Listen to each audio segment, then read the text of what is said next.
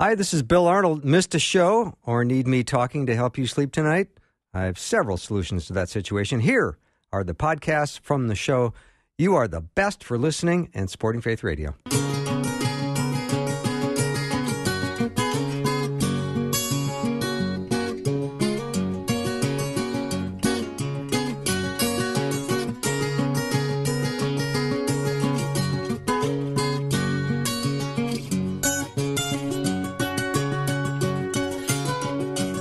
And a warm welcome to Afternoons with me. I'm Bill Arnold, and we're back in our Old Testament study today, and I can hardly wait. I'm joined in studio with our guest, Anna Rask. We're going to bring her on in just a minute. But Peter, Dr. Peter Kapsner is my leader in this study, my co-leader, and we are looking forward to a full hour today on the prophet Jonah.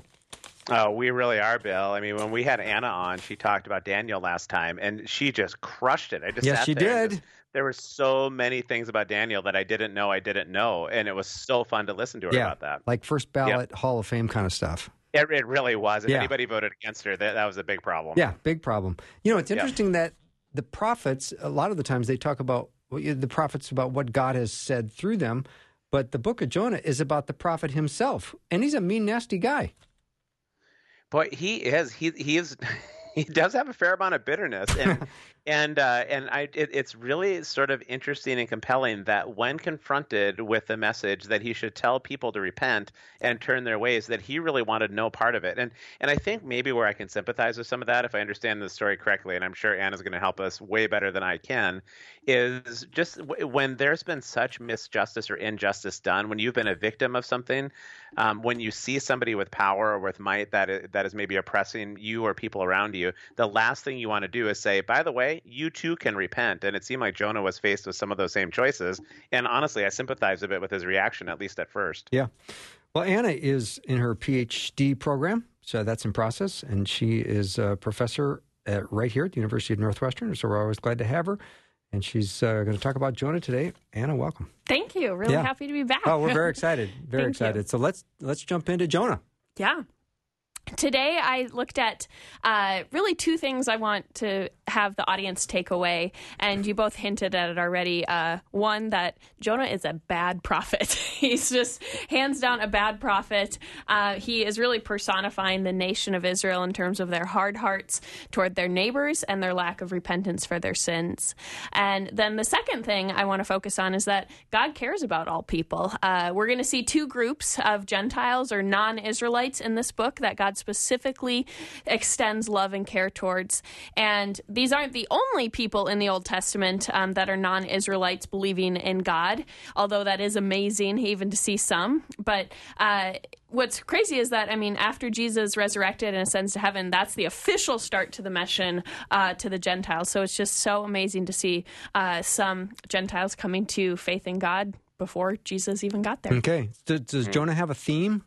Yep. Theme of Jonah is that it centers on God's decision not to destroy Israel's enemies because they did, in fact, repent. And God shows both mercy to Israel's enemies and to Israel's, what I would say, most stubborn prophet. Cool. Let's put some context in this now. Yeah, I love this. Absolutely. So Jonah 1:1 starts off with very little information. All we learn is that the word of the Lord comes to Jonah, son of Amittai, and there's not a lot of historical details included. There is one other Jonah, son of Amittai, mentioned, and that's in the book of 2 Kings, chapter 14, verse 25. We learn that this man lived in Gath-Hepher in northern Israel in about 780 to 760 BC during the reign of Jeroboam. Now, this could be the same Jonah as the Jonah in the book of Jonah, but there's no specific authorship claims. So it could have been written by Jonah, son of Amittai, another man named Jonah, or really some other unknown author. Okay, can I ask Peter something? Yeah, absolutely. Peter, would you have said Amittai or Amittai? What would you have said? Yeah, and because I used that throughout the week, so I appreciate that Anna has trying to clarify that, because I've never been able to linguistically sort that out, Anna. Yeah. Well, it actually means truth, son of truth. And yeah, so that's the Hebrew word for truth, which is what Jonah is supposed to be and what Israel is supposed to be, the people of truth. and we'll see how they do. So there could be another man with the name Jonah who wrote the book of Jonah. I mean, maybe. There's just no specific authorship evidence, so I don't think we want to always press it too far because we don't fully know. Of course. Okay. Yeah. But in terms of setting the book, I mean, if this is this same Jonah from the book of 2 Kings, we're looking at the major world power being Assyria. Now, Nineveh is a major city, but it did not become the capital of Assyria till 700 BC.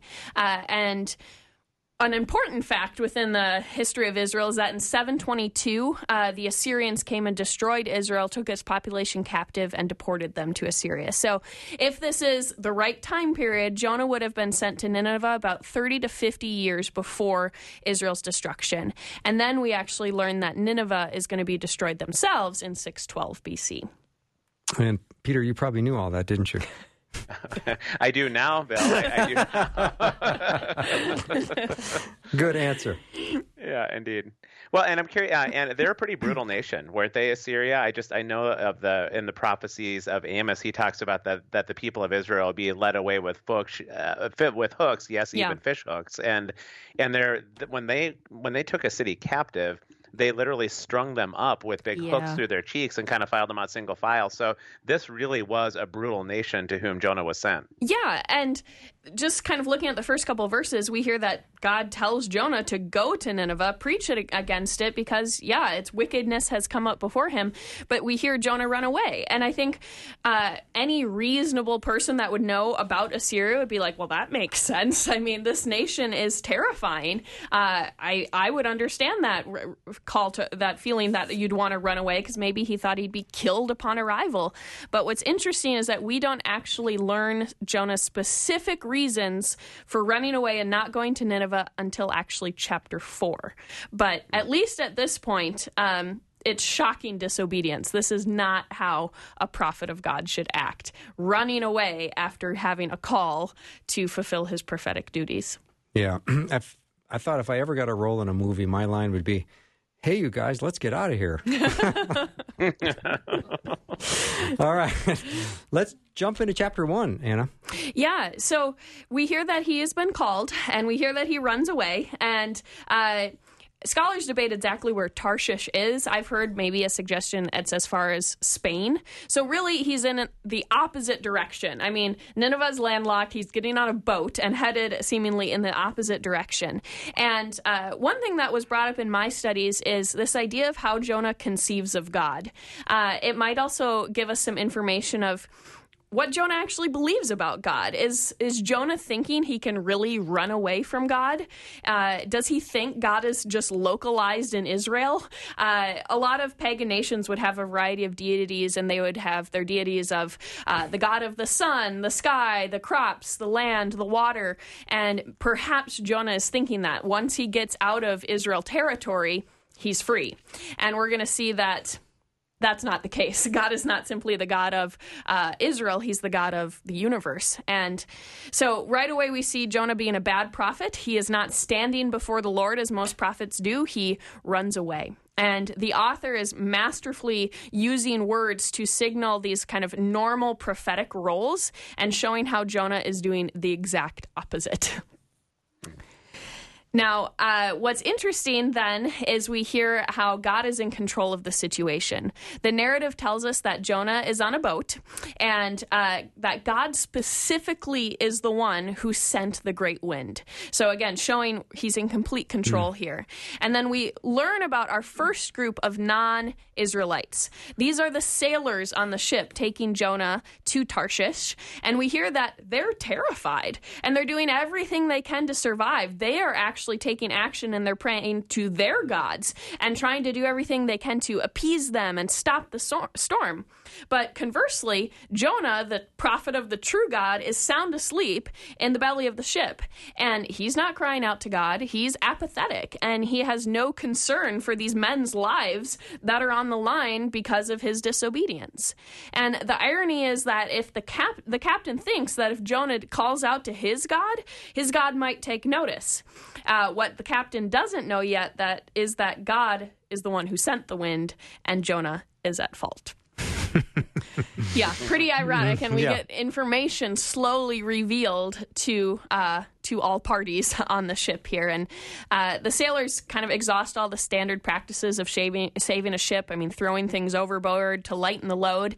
But then they see they need to find someone to blame. So they cast lots, and the blame falls squarely on Jonah. Again, showing you God is in control. And what's interesting is that then the sailors try to figure out who this guy is. All of the questions they ask Jonah point to his mission, his purpose, and his prophetic calling. And Jonah has, as a prophet of God should, the opportunity to speak to them about the Lord, but he doesn't. And again, we're seeing he is violating his prophetic calling. What Jonah does share is not really his mission or vocation explicitly. He does say that he fears or worships the biggest, best God of all who made everything, and that his God's capable with dealing with the situation. Yeah, what's with that swagger? Yeah. I don't know if I get that. I think he's kind of, he's not telling them that he's involved in the storm, even though he totally knows it, but he is, in essence, building himself up and his God. But what's ironic is that he says he fears God. And really, to fear God means to show him awe and reverence. But if that's what Jonah truly viewed God as, he wouldn't be going to Nineveh. He's not obeying God at all. He fears him in word only and not deed. The sailors fear the storm. It's the same word in Hebrew, but Jonah is apparently the one who fears God? I don't think so. Yeah. Oh, I'm so caught up in this. Rosie just let me know it's time to take a break. Oh, yeah, sure. I would have gone on for the next 45 minutes without a break. I guess we should probably do that then. Our guest is Anna Rask. We're talking about the prophet Jonah. So get your Bibles out. We're going to go through all 4 chapters. We'll be back in just a minute.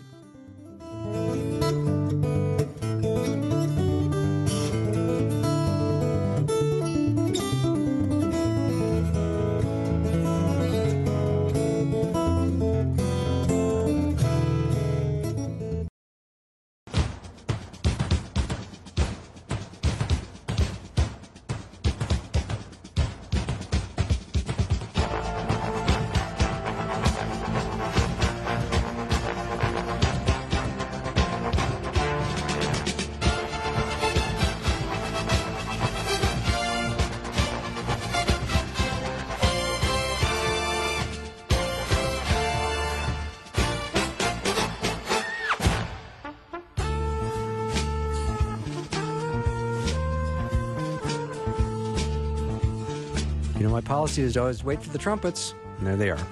We're back with Anna Rask. We're talking about Jonah today. Dr. Peter Kapsner and I are continuing our series of Old Testament people, and Jonah is quite the character.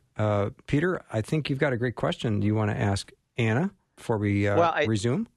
Yeah, I mean, I know we're going to get into the part where obviously he gets chucked overboard and he's swallowed by this fish, and that's the probably the most well-known part of the story.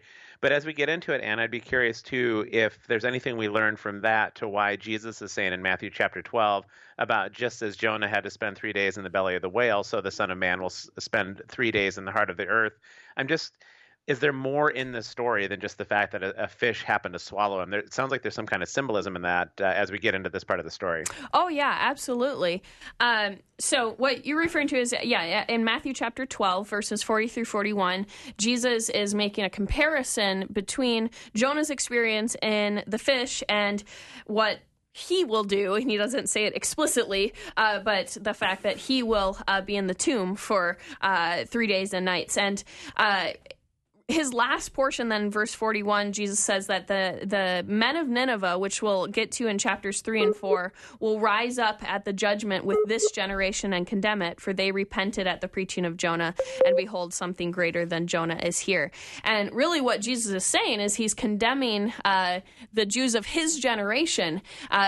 They are in the presence of the Messiah, and they're missing it. Whereas these pagans in Nineveh, who just get the bare minimum, I think, from Jonah in terms of a repentance message about God, they believe almost instantaneously. They believe in the face of a rebellious prophet, and they repent, it seems, almost immediately. And yet, time after time, Jesus is revealing himself to his generation, and they, in general, reject him. Of course, though, we do know several Jews do, of course, believe in Jesus, most notably his disciples. Fantastic. Yeah, that's so helpful. Yeah. I would have never made that parallel. That's incredibly helpful. Yeah, and you got to know your Old Testament to know your New Testament to make all the connections together. Let me write that down. Yeah, that's going to be helpful for me going forward. Right. But I can get us back into chapter 1. Please. There's kind of a shocking moment coming in verses 10 through 16. We hear that these pagan sailors who are not Israelites, they do not at this time worship the God of Israel, they actually scold Jonah, the prophet of God. Once they realize that he's running away from his God and that the storm is because of his disobedience, they are shocked. And that is something that they can't conceive a prophet of God would do. And so they first scold him, and then Jonah tries to provide at least one suggestion to stop the storm, and he says, "Throw me overboard." But this is where the sailors are portrayed much more positively. They grow better and better while Jonah looks worse and worse in the story. They say, "No, we couldn't throw you overboard. We'd have your blood on our hands, so to speak. We'd be held accountable for killing you." So they first try to do everything to save this guy's life, even though he's done barely anything to save theirs. And we then hear that they cry out to Jonah's God, not Jonah. Once Jonah's finally thrown in, the storm stops. The Hebrew is very specific in using the word yara to fear. It says the sailors no longer yara, fear the storm. They now yara the Lord, fear the Lord. They view him with awe and repentance, and reverence. They even offer a sacrifice and make vows to him. They repent and seemingly convert to following the Lord. But there would have been, I think, one other solution to stopping the storm, and I think that's Jonah's repentance.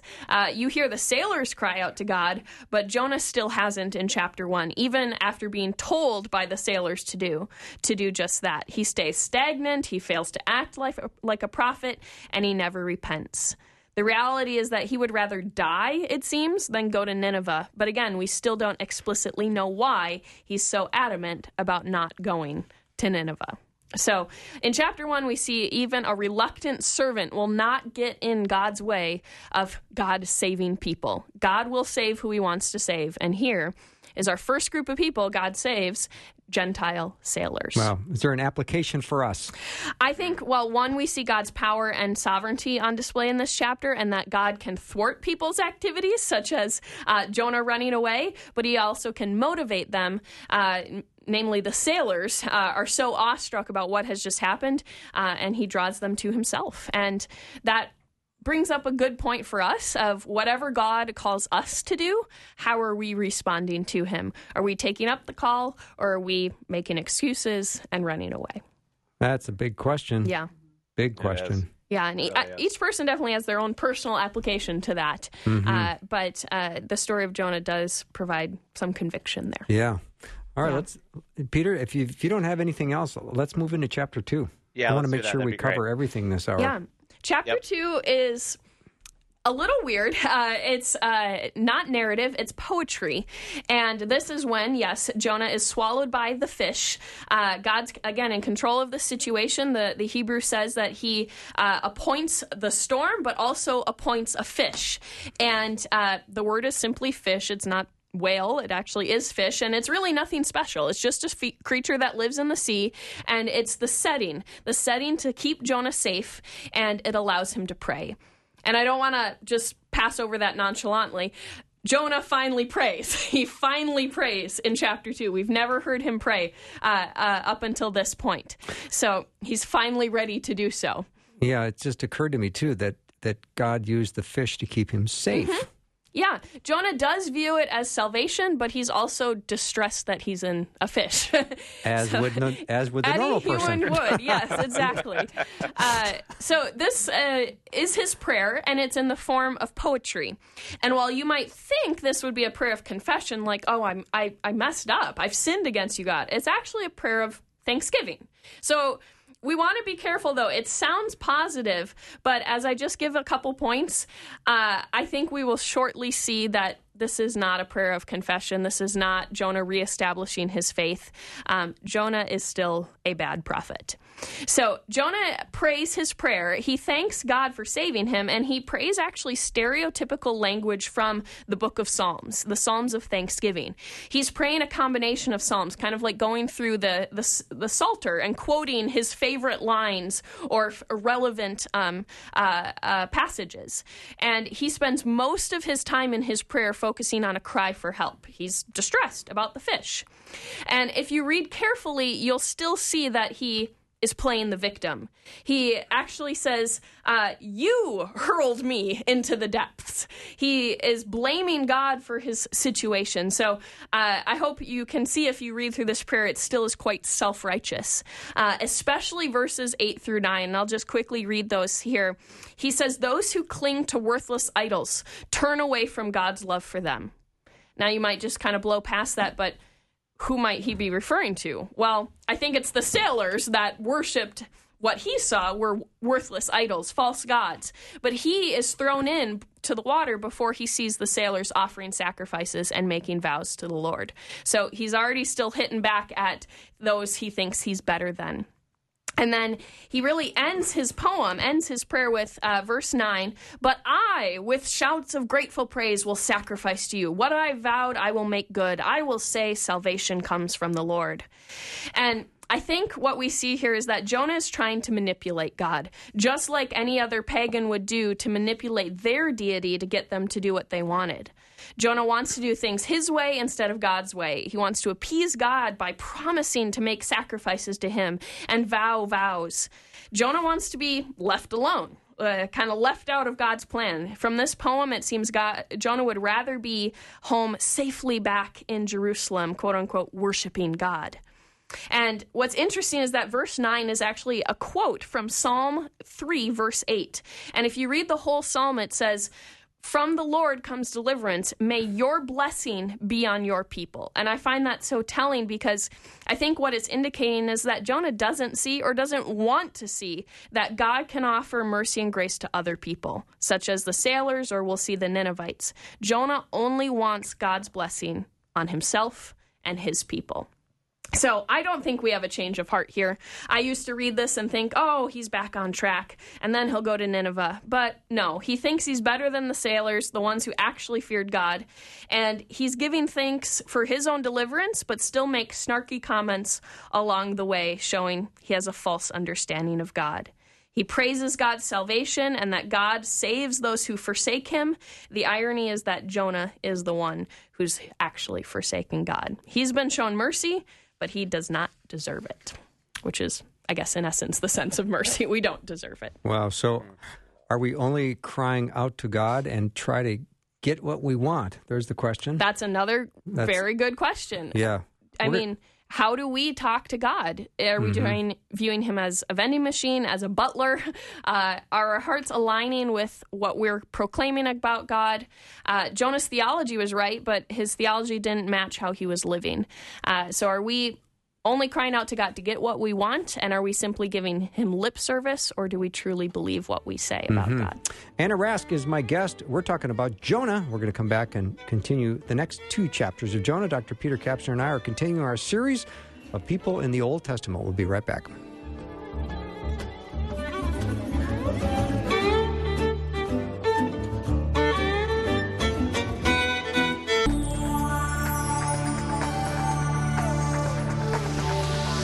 It's the afternoon show with Bill Arnold.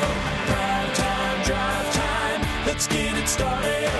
Jump in your car. Yeah. What's for dinner? Hey. It's the afternoon show with Bill Arnold. We are back with Anna Rask. She is she's working on her PhD in Old Testament theology. It's in process. We're glad to have her talking today about Jonah.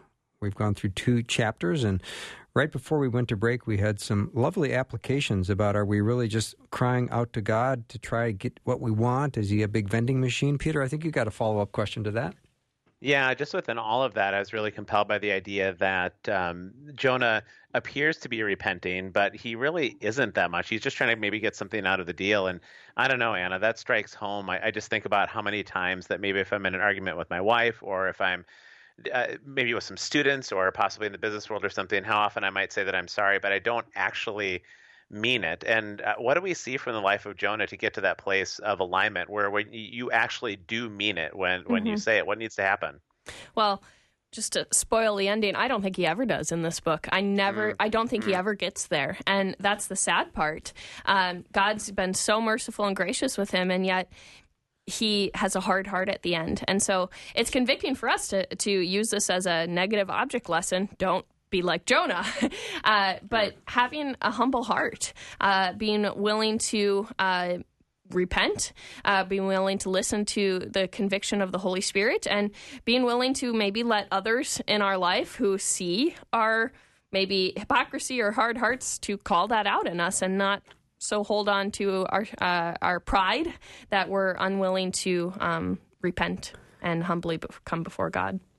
I'm just curious, what is the artist's depiction of Jonah in the belly of the fish that you think of? I watched a lot of the Jonah VeggieTales. So, yeah, that's Is he wrapped probably, in seaweed? Yeah, or, probably. Yeah. See, I see him in a little rowboat. Yeah, there you go. Yeah, well, those are at least the VeggieTales one was a helpful reminder of, hey, what was the message of this story? But who knows what it was like in there. All right. Let's move on to chapter 3. Yeah, what's so interesting in chapter 3 is that it nearly verbatim parallels the beginning of chapter 1. Very similar wording, except this time in chapter 3, God says, "Go to the great city of Nineveh and proclaim to it the message I give to you." He doesn't talk about their evil or wickedness. Jonah is simply supposed to speak to them. But again, we're not told what he's actually supposed to say. And lo and behold, this time Jonah obeys. And his prior disobedience was a complete failure. He wound up basically back in the same place with, it seems, nearly the same message. But yes, he is finally fulfilling the role of a prophet, which is to hear a message from God and proclaim it to an audience. And verse 4 is the only time we hear what Jonah actually says to the people. And it's just mere words. He goes into the city, goes a day's journey, and calls out, "Yet 40 days and Nineveh shall be overthrown." Now, this verse raises a few questions. That's some good preaching. Yep. Yeah. One, it says he goes a day's journey. And it doesn't say explicitly, but does this mean he only preached for one day? And again, all we hear him say is, "Yet 40 days and Nineveh shall be overthrown." He doesn't tell them why. He doesn't tell them to repent. He doesn't tell them anything about the Lord. He doesn't offer them any hope, nor does he explicitly say what they've done wrong.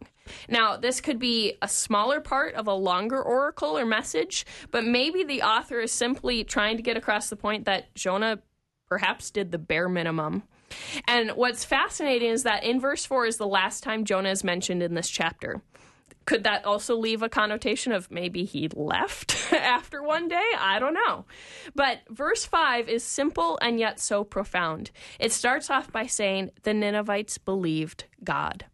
They've proclaimed a fast, all of them from the greatest to the least, and put on sackcloth."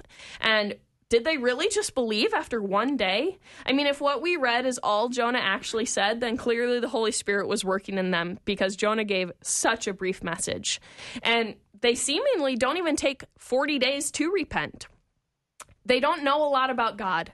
At least from what is recorded in the text, Jonah barely said anything. His message to the people and the people's repentance could be maybe a bit hyperbolic in this narrative. The author might be trying to simply emphasize what God's doing and how the people are responding. But even though no call of repentance is listed in what Jonah says, the people, in fact, repent. The most important people repent, and the least of important people repent. The king even sits in ashes. And what's ironic, if you've read the other prophetic books in the Old Testament, is that nobody ever listens to the prophets. This is the one time someone actually listens to a prophet and does what they say. I mean, Jeremiah is persecuted, Isaiah is persecuted. Nobody listens. But this prophet says, I don't know, 5 words or something, and immediate repentance. And I just find that so crazy that immediately, probably the worst sermon out there, and these people repent. We see that the king, cries out, and he sends an official decree to all people to repent. And he's wondering if this God will turn from what he planned to do. He seems to understand God's angry because of their sin and that they could die because of his anger. And then verse 10 says, they repented. God turned from his evil ways. He saw turned from their evil ways, and then God relented from what he had planned. And this is really, what Jesus was talking about, as we talked about in Matthew 12. Immediate repentance. They heard the worst sermon, and yet they humbled themselves, whereas the Israelites had God incarnate in front of them, and so many failed to believe. So if Jonah really said those few words, we see that there is power in the word of God.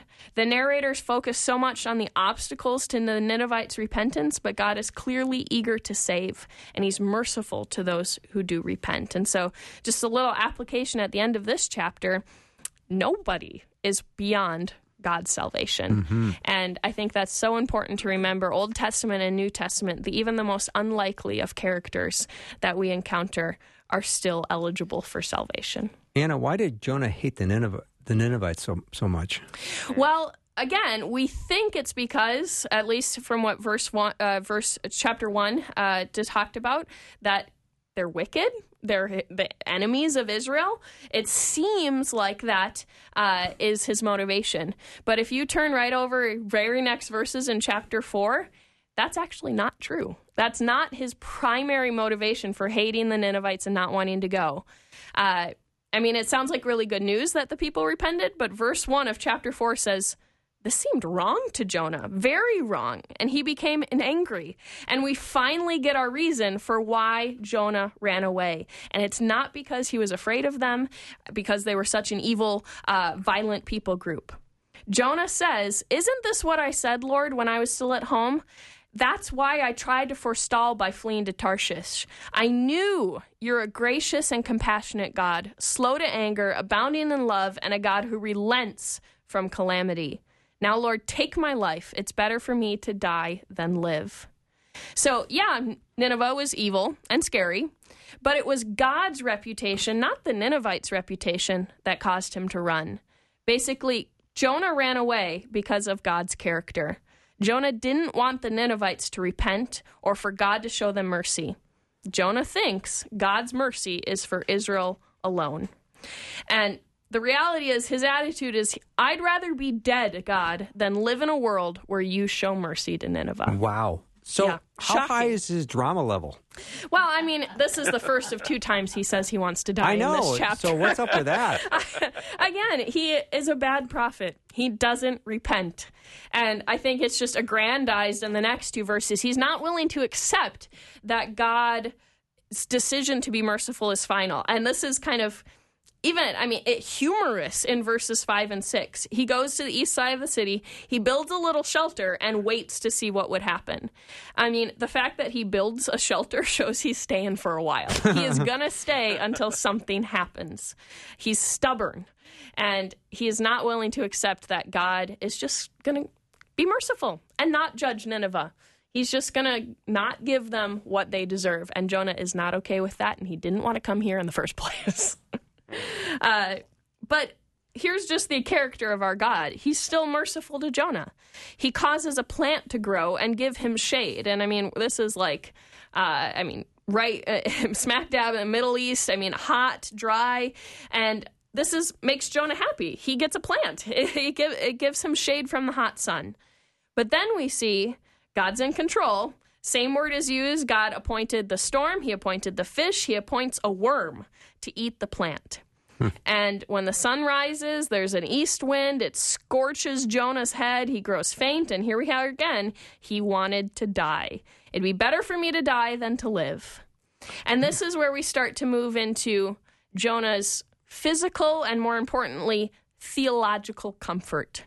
Jonah's focused so much on his comfort rather than God's justice. He is so concerned about the plant, more than anyone else he's met in the book so far.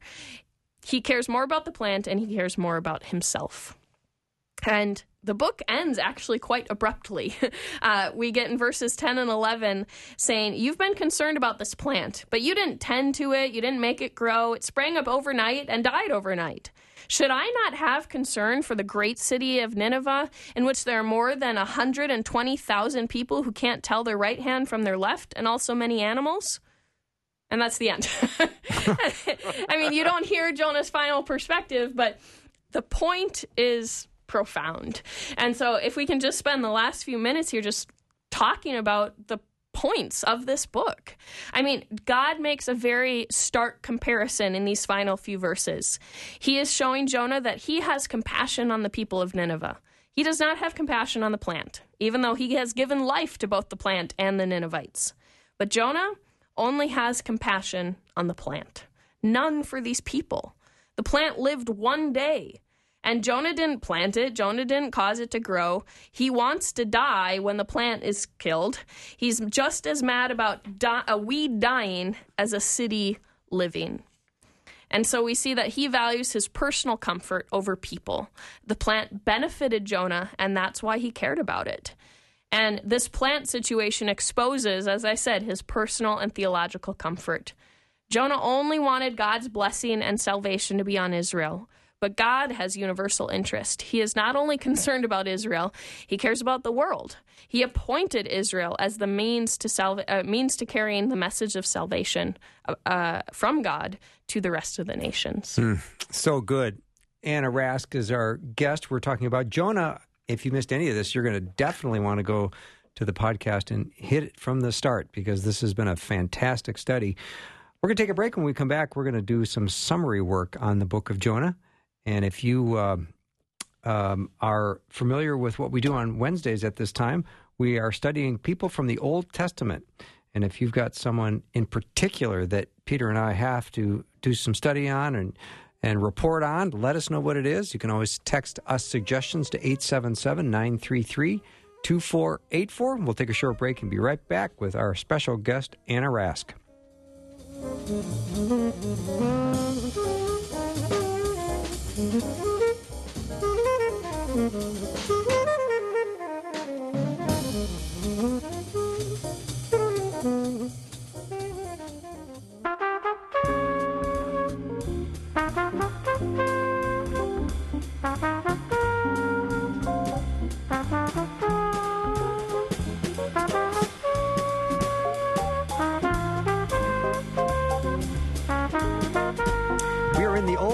Testament classroom with Anna Rask. We're talking about Jonah today. Been a fantastic study. She is in her PhD program in Old Testament theology, and we are now going to do some summary work on the 4 chapters that we've discussed. Yeah, I actually failed to mention one of the most important things about this book is not written to the Ninevites. It's actually written to the people of Israel. And so trying to think about this book and how the Israelites would have perceived it. What would they have thought about when they read it? And I think that's an important point to remember as we just kind of wrap up the whole book here, is that this is not a pretty presentation of Israel's prophet or of the nation. The book is written in a way to, in essence, have Jonah personify the nation of Israel. He's a negative object lesson. He's representing the people of Israel in most likely the 8th century BC. This book is really a condemnation against the people. And so it's not going to be fun to read. In general, I think we can look at this and say those to whom mercy was most clearly offered, namely Israel. I mean, we have the whole Old Testament talking about how God set his special love upon Israel. In general, they rejected it. They turned to idols and perverted God's justice, and ultimately both the northern and southern nation went into exile because of that. But the people to whom mercy was just barely offered, the Ninevites, they quickly accepted it. So too the sailors. The Ninevites especially, they realized they deserved judgment, and they needed to turn to God. But Israel didn't think they deserved judgment. They didn't think they needed to repent.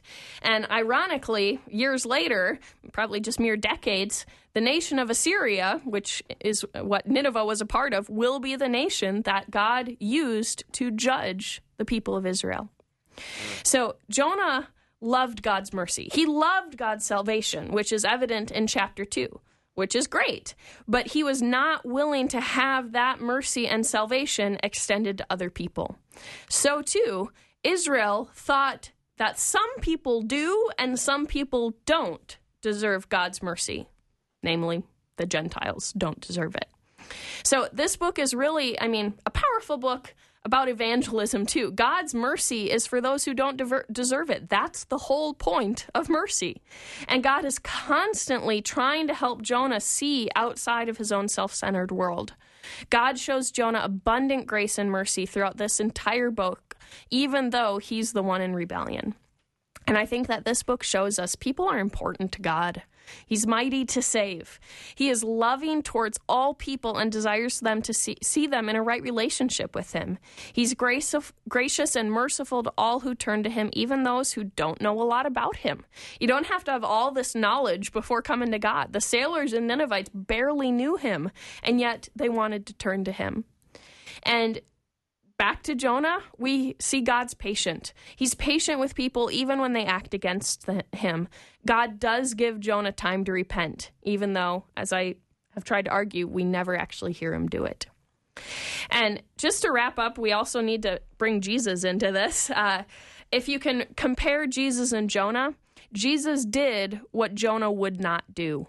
Jesus obeyed God his Father and went to a place where great evil had risen up, and he made a way for grace and mercy to break in at the cost of his own sacrifice. He was selfless, and through him, mercy was made possible to those who don't deserve it, namely you and me. And I'm struck again by Romans 6:23, saying the wages or the consequences of sin is death. And we all sin, and we all deserve death, but the point of mercy is God is not giving us what we deserve. Jesus took that upon himself instead.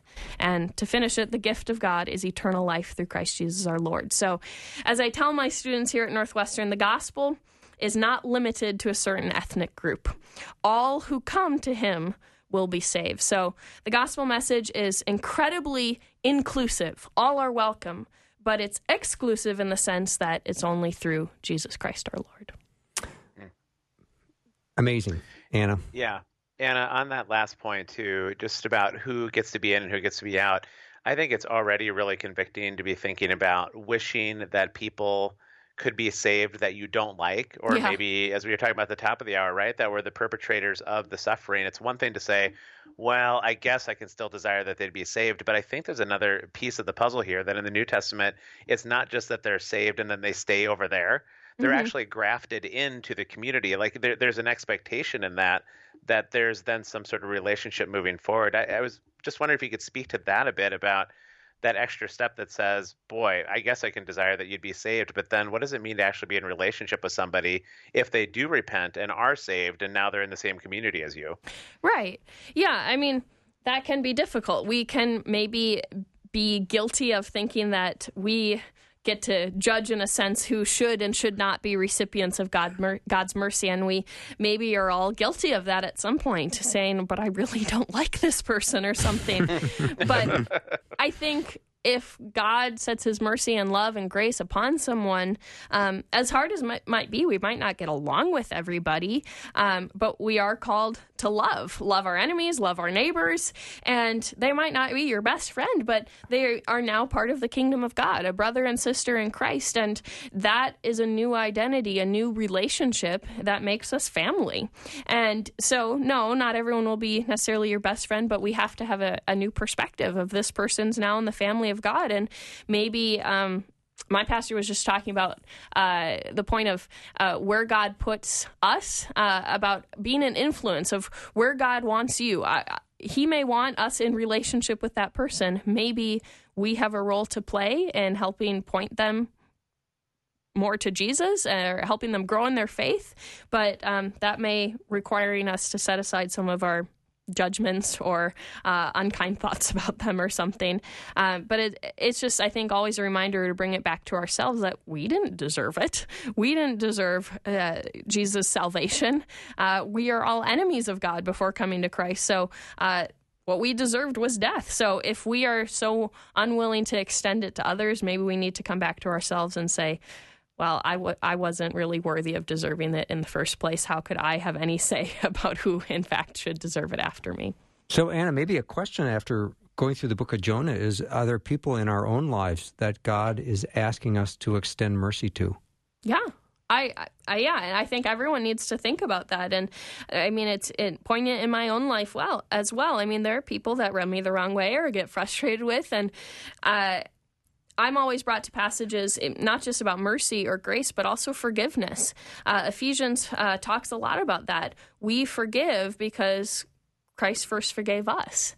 And just being struck by that reality is I'm only capable of doing something because God first showed it to me. Mm-hmm. And I think that gets back to the idea of, like, are you pointing out the log in someone else's eye before you take out the speck in your own? Or no, I said that wrong. The speck in someone else's eye before taking out the log in your own eye. I mean, are we too quick to call out someone else's sin without really recognizing our own first? Well said. Yeah, it sounds like to me, Anna, that if somebody is for somebody listening today that maybe is struggling with somebody else, that may be one of the roads towards healing. It doesn't mean that it just justifies the other person's action if they are really causing harm, but one of the roads towards healing is just to be reminded again of your own sense of depravity, your own sense of what you bring to the table, that's at least a step in this process, right? Yeah, absolutely. And especially, in situations of past hurts or abuse or something, I mean, still be careful with people in your life, and there are certainly good boundaries to have, but people will hurt us in this life, and we need to be careful. But at the same time, maybe we can, at least in our private life with the Lord, try and at least extend them that love and forgiveness in our heart, even if we aren't always able to show it in a very practical way on a day-to-day basis or something. I do find some of the passages in Jonah interesting, some of the details. Like in Jonah chapter 2 and verse 10, it says, "And the Lord commanded the fish, and it vomited Jonah onto dry land." Could you imagine a big fish vomiting on dry land, and in that vomit is you? Quite unpleasant. Oh, that is not a pleasant thought at all. It's a shocking book at times. I mean, there are crazier things in the Bible that have happened too, but there are, some surprises. And the fact that the Lord commanded it too. God is definitely behind all these forces of nature throughout the book.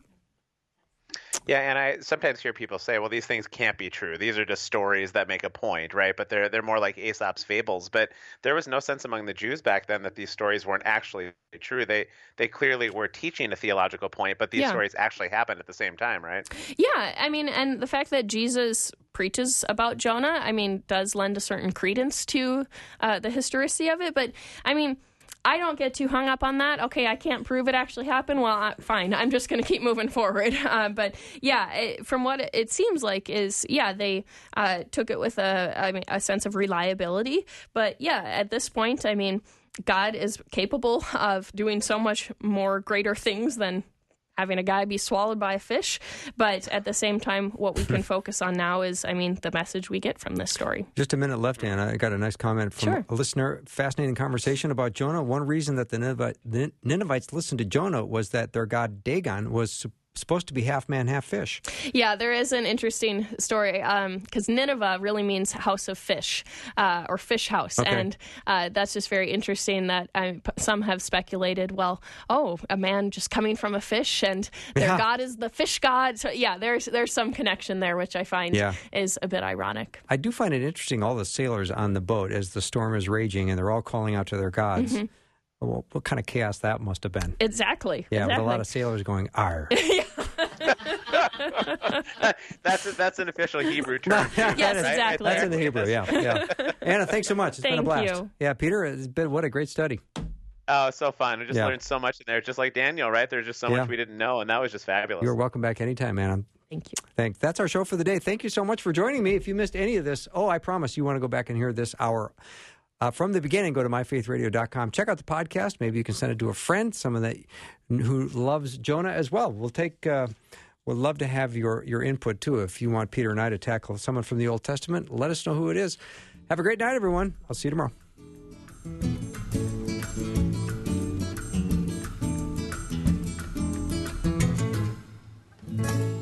Thanks for listening. Programming like this is made available through your support. Information available at myfaithradio.com.